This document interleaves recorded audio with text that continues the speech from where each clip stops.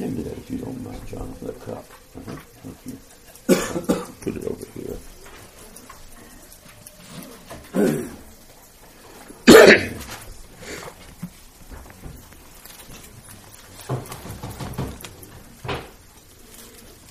I noticed you didn't clap, Preston. In my heart, I was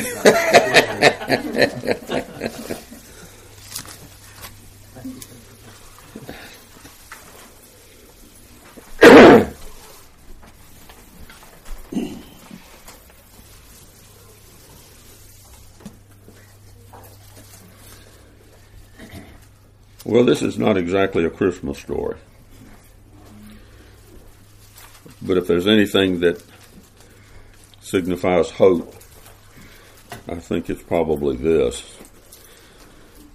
Because you see the grace of God where you can't imagine why He would have any grace. We're actually going to look at the 6th chapter of Genesis, part of it anyway. This is going to be sort of a preamble. And as you can imagine, we're going to be talking about Noah. First of all, there's a story about a man who was an uncle, really, who was talking to his university student. And the uncle asked him, he said, "Joe, tell me, what do you plan to do after you graduate?" And Joe, the son, said, "Oh, I guess I'll start my career." "That sounds prudent," said the uncle. "What do you plan to do after that? What then?" "I guess," said Joe, "I'll get married and have a family." "That's wonderful," said the old man. "What then?" "Well," replied Joe, "I guess I'll work hard at my job and make my fortune." "Good for you," said the uncle. "What then?" "Then," said Joe, "I'll buy a country home. Well," replied Joe, "then I'll work hard at my job and make my fortune." "Good for you," said the uncle. "What then?" "Then," said Joe, "I'll buy a country home and retire." "That sounds inviting," said the uncle. "What then?" "Well, I suppose," said Joe, "that one day I'll die." "That's true," said the uncle. "What then?" It's a good question, isn't it? What then? Mm-hmm. You know, Thanksgiving Day is a day that for families to get together, and occasionally it can be a day of relaxation and peace and quiet, even if you've got kids running all over the place and making a lot of noise. And then comes the next day after Thanksgiving, where it's a whole lot different than family time. It's it's been turned into a day of frenzied shopping. And actually it's not even a day anymore. It's a weekend or a week or whatever it's turned into. You know, the world can be in a state of chaos with everything falling apart, and all the attention of so many people is turned to buying things. Buying things for ourselves, buying things for other people. And it's not that shopping and buying gifts is wrong. It's just that we spend an inordinate amount of time on these things, on doing things that have no eternal value, and things that enable us to take the things that do have eternal value and just shove them to the side so that they have no center place in our lives. We forget that there's a war raging, a spiritual one, and that it's not going to stop until God returns. God, Jesus. It began in Eden, of course, as you know. with the serpent tempting Eve. Man fell into sin by disobeying God, and Satan continues to subvert the human race, trying to draw people to himself and away from God. Of course, he even tried it with the Lord Jesus. He said, all this I will give to you if you'll just fall down and worship me. I want to take a few minutes to look at one man that God used to preserve the human race from the total fall into wickedness and the destruction that Satan had planned for everyone. If the problem of sin is what caused judgment in Noah's day, and if sin is still part of our nature, then God's dealings with Noah provide a pattern for what will come again, both in judgment and in salvation. Noah teaches us how to hear and obey God and God's call to salvation, even in a world that delights in evil and destruction. We know that we all descended from Adam. That's a given. What we don't normally think about is that every one of us descended from Noah. You know, again, you think about it, it's obvious, but we don't normally have that thought in our mind. There's no people, there's no race, there's no religion that doesn't descend from Noah. The first time the Bible ever uses the term righteous, it's speaking about Noah. Want to know what it means to stand in a right relationship with God? Noah can tell us. There's another word that's used for the first time in Scripture too, and that word is grace, and it's used with Noah. Want to know what it means that God would look down on a sinful world in grace? Well, look at Noah.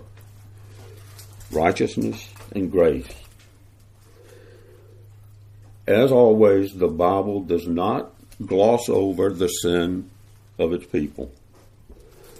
Although Noah was a preacher of righteousness that walked with God, no saint is immune from falling into sin.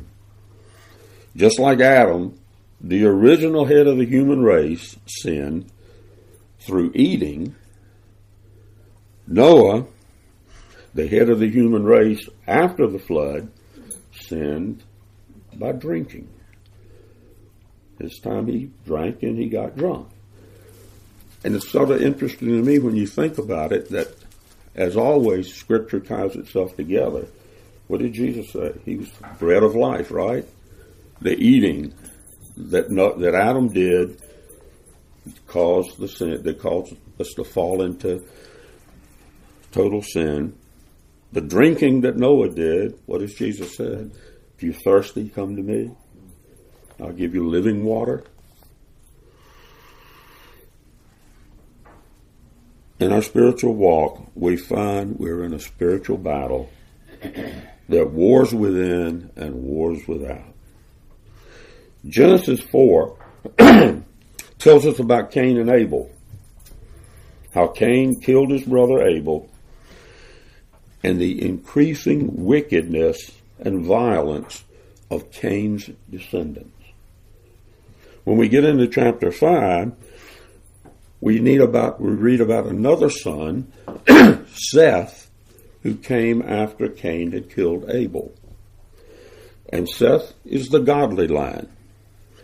And we read about his godly descendants, and of whom Noah was one.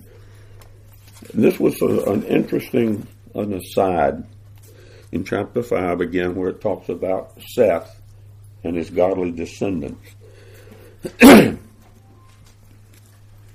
This is one of those chapters that people normally would say are part of the boring parts of Scripture. Okay? There are 9 men mentioned in the genealogy, and it seems that each name has a special meaning. The ones that are mentioned are Adam, Seth, Enosh, Kenan, Mahalalel, Jared, Enoch, Methuselah, Lamech, and Noah. Adam means man. Seth means appointed. Enosh means mortal. Kenan means sorrow.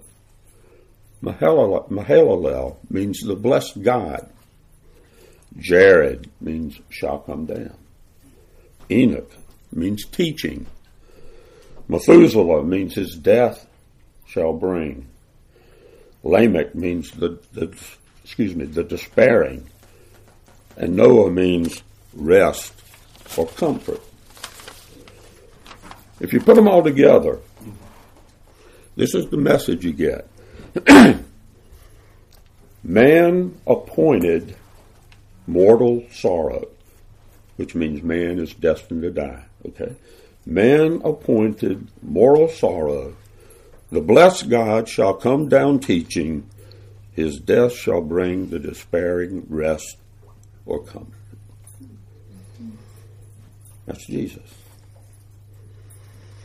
And that's from one of the boring parts of Scripture.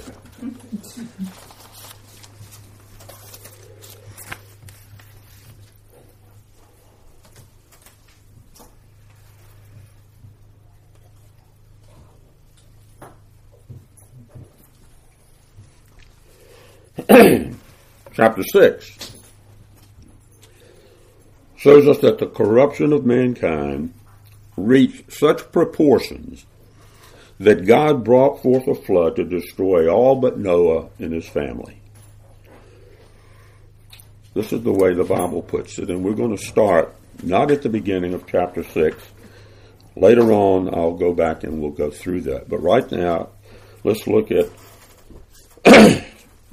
chapter 6, verses 5 through 8. And it reads, Then the Lord saw that the wickedness of man was great on the earth, and that every intent of the thoughts of his heart was only evil continually. The Lord was sorry that he had made man on the earth, and he was grieved in his heart. The Lord said, I will blot out man whom I have created from the face of the land, from man to animals to creeping things and to birds of the sky, for I am sorry that I've made them. But Noah found favor in the eyes of the Lord. That's a lot. Apart from God's revelation to us, we have no idea of the depth of our sin. The depth of our sin and wickedness in His sight. These verses tell us why God had to judge the world, but even in the midst of the judgment at the great destruction that was coming, we see hope. His loving grace was on Noah. After creating the universe, the plants, the animals, and humans, Scripture says God saw all that He had made, and it was very good. But now God looks down, and He's grieved because of what He saw, and what He saw was man's great wickedness.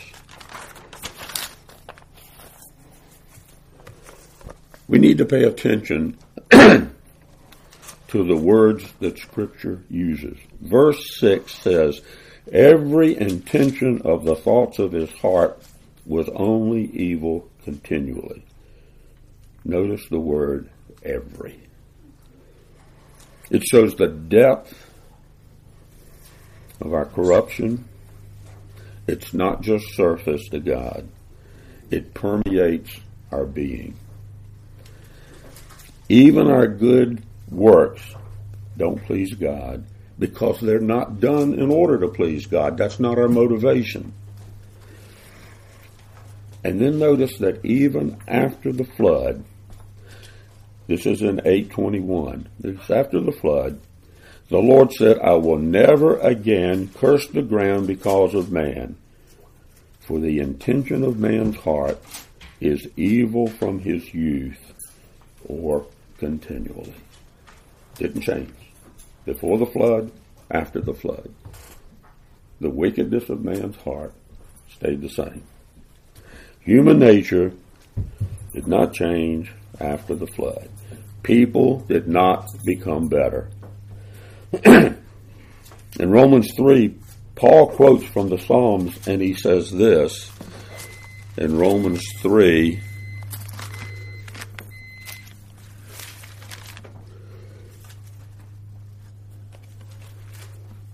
(10 and 12).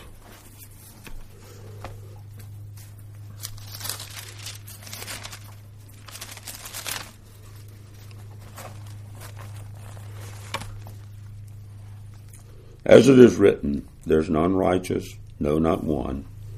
There's none who understands. There's none who seeks after God. All have turned aside. Altogether, they have become useless. There's none who does good. There's not even one. Sad commentary, isn't it? Only a radical change of heart by the work of the Holy Spirit enables us to have a new nature. It's never going to happen in any other way. It's only when we understand the seriousness of our sin in the light of the holiness of God that we can even begin to understand God's justice in sending the destruction he did in the flood. Anselm of Canterbury, who was the Archbishop of Canterbury in 1093, said that if anyone imagines that God can simply forgive us, that person has not yet considered what a heavyweight sin is. People think God can just, I forgive you. No big deal. It's not what Scripture says. There's only one solution to sin, to our sinful condition, and it's found in Jesus, the God-man who satisfied the justice of God on the cross. So what does it mean that God was sorry that he had made man? That he was grieved? Doesn't mean God made a mistake or changed his mind because he didn't know that this was going to happen. God's not surprised by anything. And he doesn't change his mind because things happen over which he has no control. God deals appropriately with the changes in human behavior.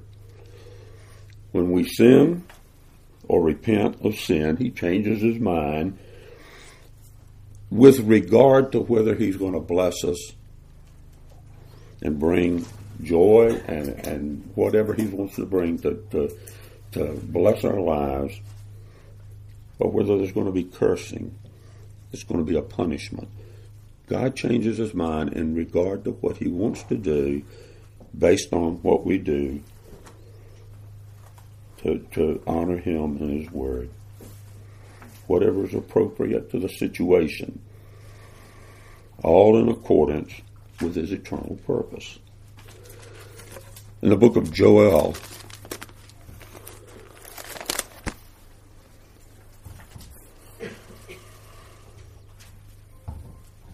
the 2nd chapter, verses 13 and 14, say, and rend your heart, tear your heart, and not your garments.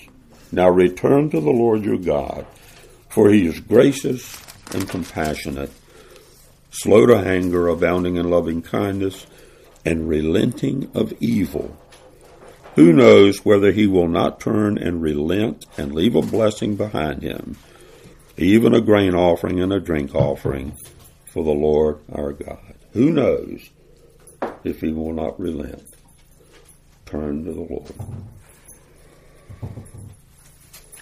Noah and his household were the last of the godly line of Seth.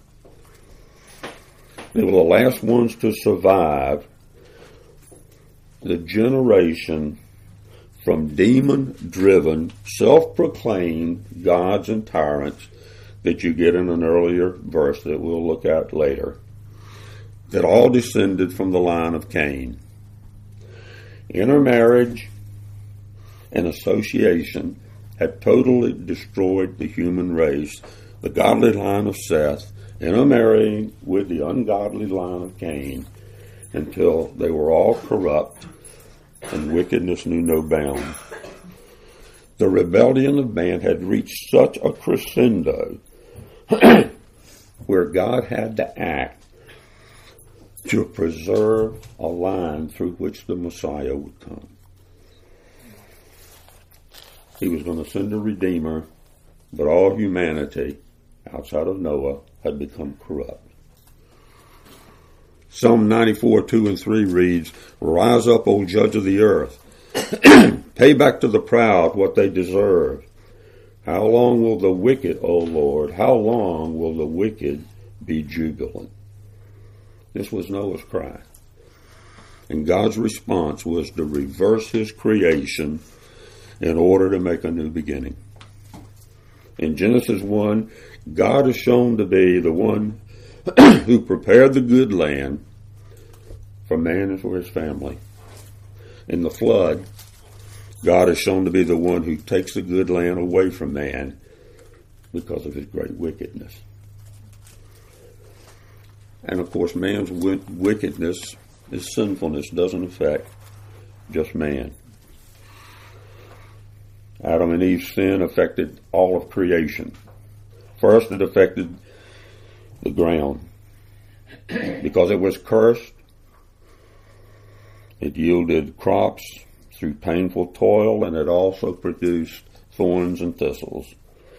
And secondly, man's fault brought judgment on the animals as well. Now there was enmity between man and the animals. And then there's nature.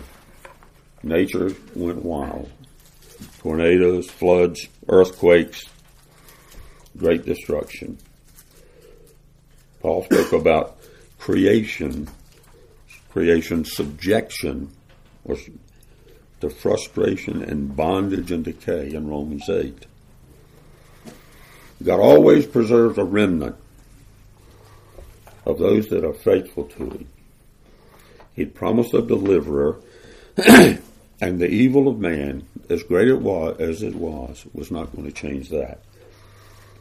He was going to preserve a descendant of Noah through whom the promise would eventually be fulfilled, a remnant chosen by grace. And all those who trust in Christ are part of that remnant today. Paul says that the Lord told Elijah that he kept 7,000 men reserved to himself that had not bowed the knee to Baal. In Romans 11,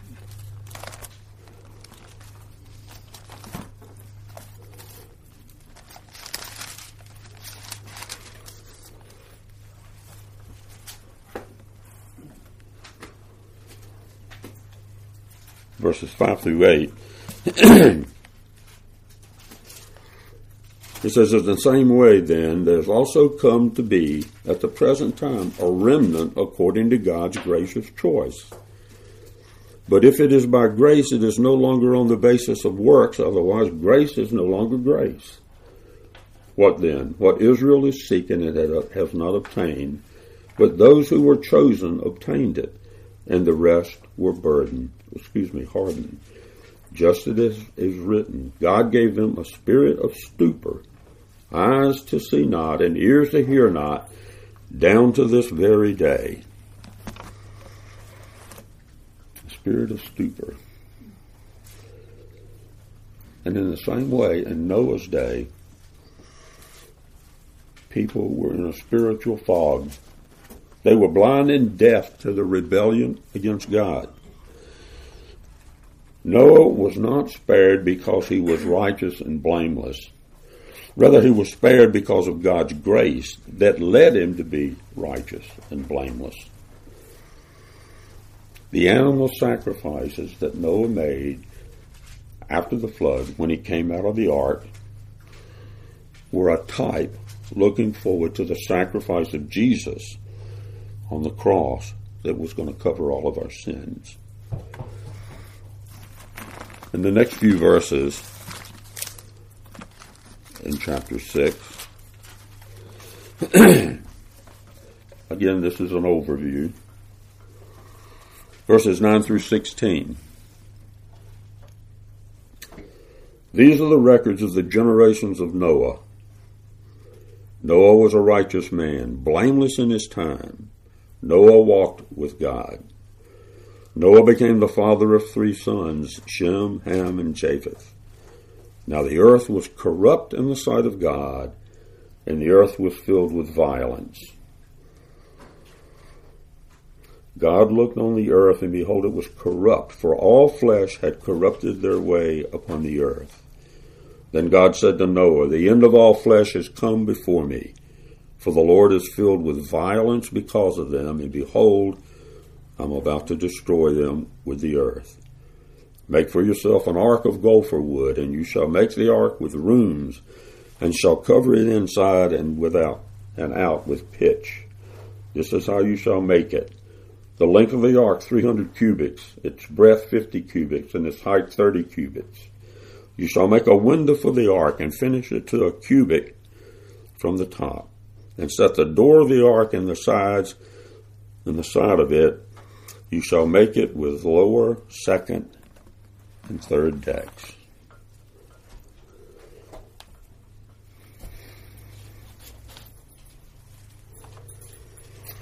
Despite being a sinner like everybody else, Noah was a man of integrity. Think about for a moment how hard it is to find a man of integrity today. Would you start with politicians? Is that the last place you would go?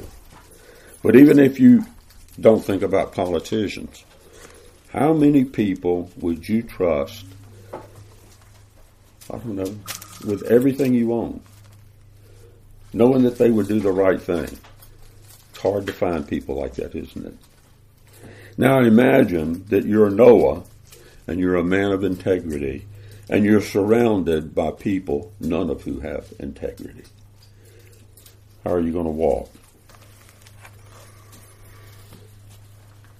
It's very difficult to stand in righteousness when everyone around you makes compromises to God's standards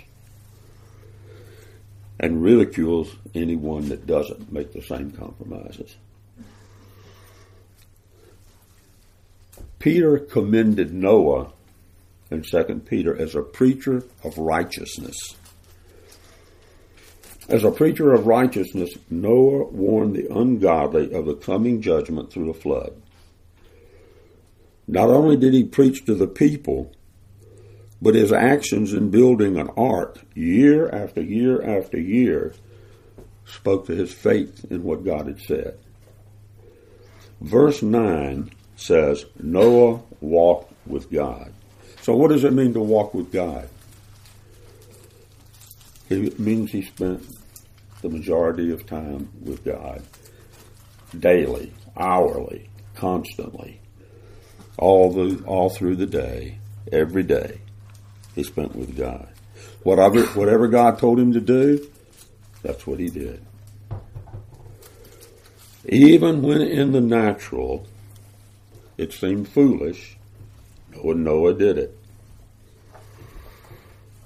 Hebrews 11:7 reads, by faith Noah, being warned by God about things not yet seen, in reverence prepared an ark for the salvation of his household, by which he condemned the world and became an heir of the righteousness which is according to faith.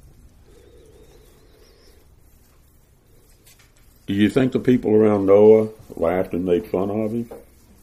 He's building a huge boat, or whatever they called it then. And it's in the middle of nowhere. If there's any water around, it's not very close.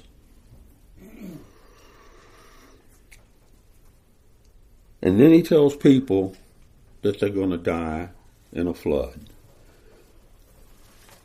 So he's building an ark, a monstrous thing, And he's telling people that if they don't change, if they don't repent, they're going to die. Because God's going to judge them for their immorality, their corruption, their rebellion, their violence, their everything, their selfishness. And the ark is a constant reminder of the message that Noah is preaching. And normally, we're exceptions, of course, but normally people don't take it very well when somebody is condemning them. Unlike us, they're not real gracious.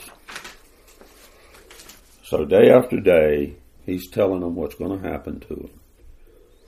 So you can imagine the kind of reaction he's getting. Genesis 6:3 says, "Then the Lord said, My spirit shall not abide in man forever, for he is flesh. His days shall be 120 years."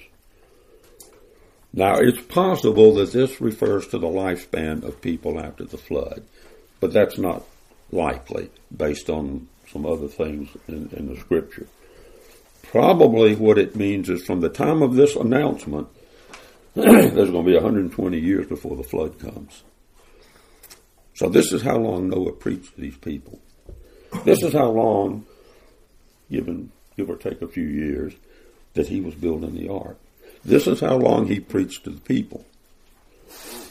Over 100 years.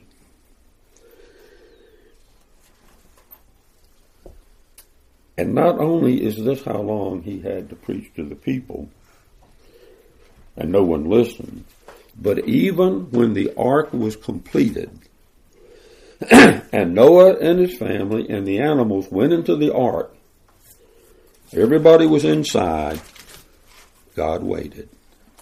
The Scripture says in Genesis 7:10, it tells us that God waited 7 days after Noah and his family and the animals were in the ark before the flood came. Now you got people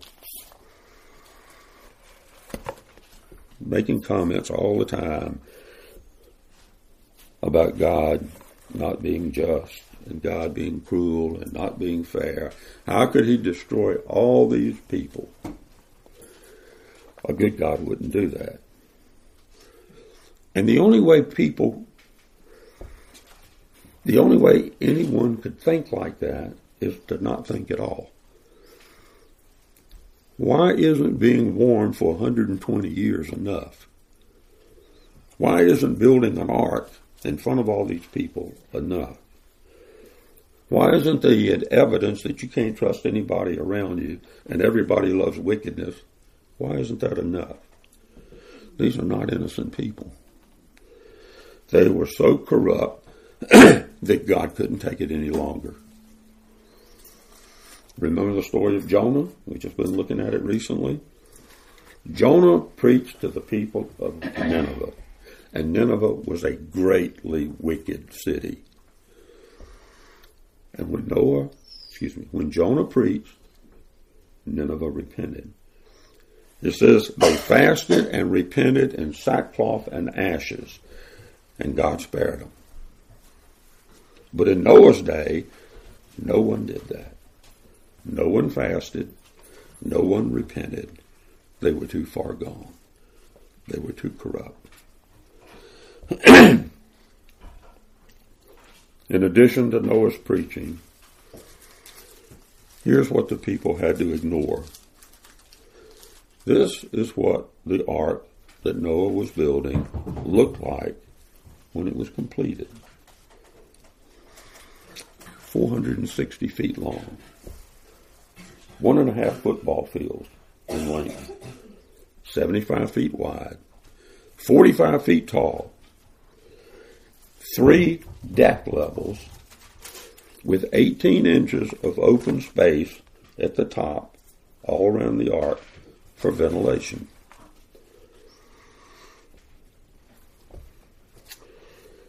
Its volume was 1.54 million cubic feet. It had a total deck space of 101,000 square feet. That's equal to 522 standard American stock cars, railroad stock cars. Each of these cars, which can hold 240 sheep. Altogether, that's 125,280 sheep that the ark could have held if it had nothing but sheep on it. It was covered to pitch to make it waterproof, and its dimensions were more like a barge than a ship, and it made it almost impossible for it to capsize. That's what the ark looked like that these people were watching year after year after year being built with Noah preaching. All of the scriptures, all of the passages in scriptures that refer to the flood speak about God's judgment, except one. And that's in 1 Peter 3, 20 through 22. Again, all of the rest of them speak about judgment except this one. And it's talking about, it says, Christ preaching at a time in which he also went and made proclamations to the spirits now in prison. It's Christ speaking through Noah, is what it's talking about, who once were disobedient when the patience of God kept waiting in the days of Noah during the construction of the ark, in which a few, that is 8 persons, were brought safely through the water.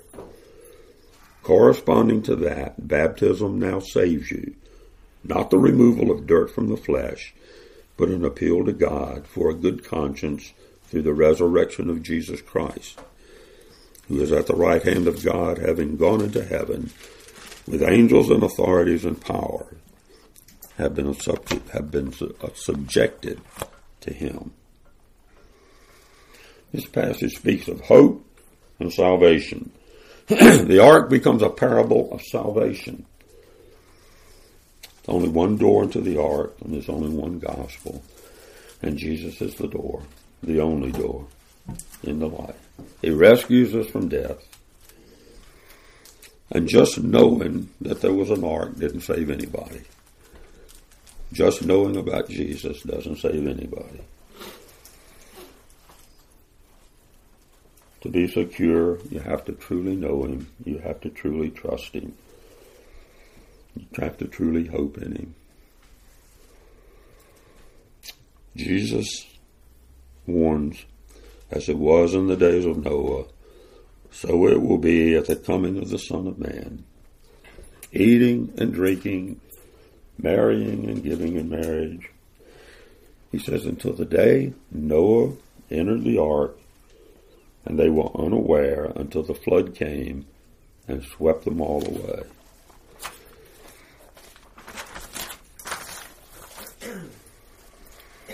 You know, along with a final judgment upon sin, a new heaven and a new earth is being fashioned. And just like Noah, we find our safety and our eternal security in God, who preserves us and sustains us. And it's only in him that we're going to find strength to live a holy life in an unholy world, which is what we're living in now. An unholy world with people that don't listen. But for 120 years, the fact that they didn't listen didn't stop Noah. God said he was a preacher of righteousness, and that he walked with God, and God never told him to stop. Until the day he went in the ark, he never stopped. So when we get discouraged, maybe we need to remember we don't stop. No matter what, we don't stop. Who knows? Maybe during that last 7 days, there are a few people that want to walk into the ark. Would God have opened the door the last 7 days? I would have to guess that he would. But still nobody repented. But let's don't stop. You don't ever quit. Let's pray. Lord, we thank you that Noah is a type, a man of righteousness and integrity. And And why did you pick Noah? Lord, we don't know. We don't know why you picked Abraham. And we sure don't know why you picked us. But Lord, we are so blessed and grateful that you have. And we pray that you would use us to proclaim your word to a lost and dying world. And that we would not give up, Lord, but that we would persevere. And we ask in Jesus' name. Amen.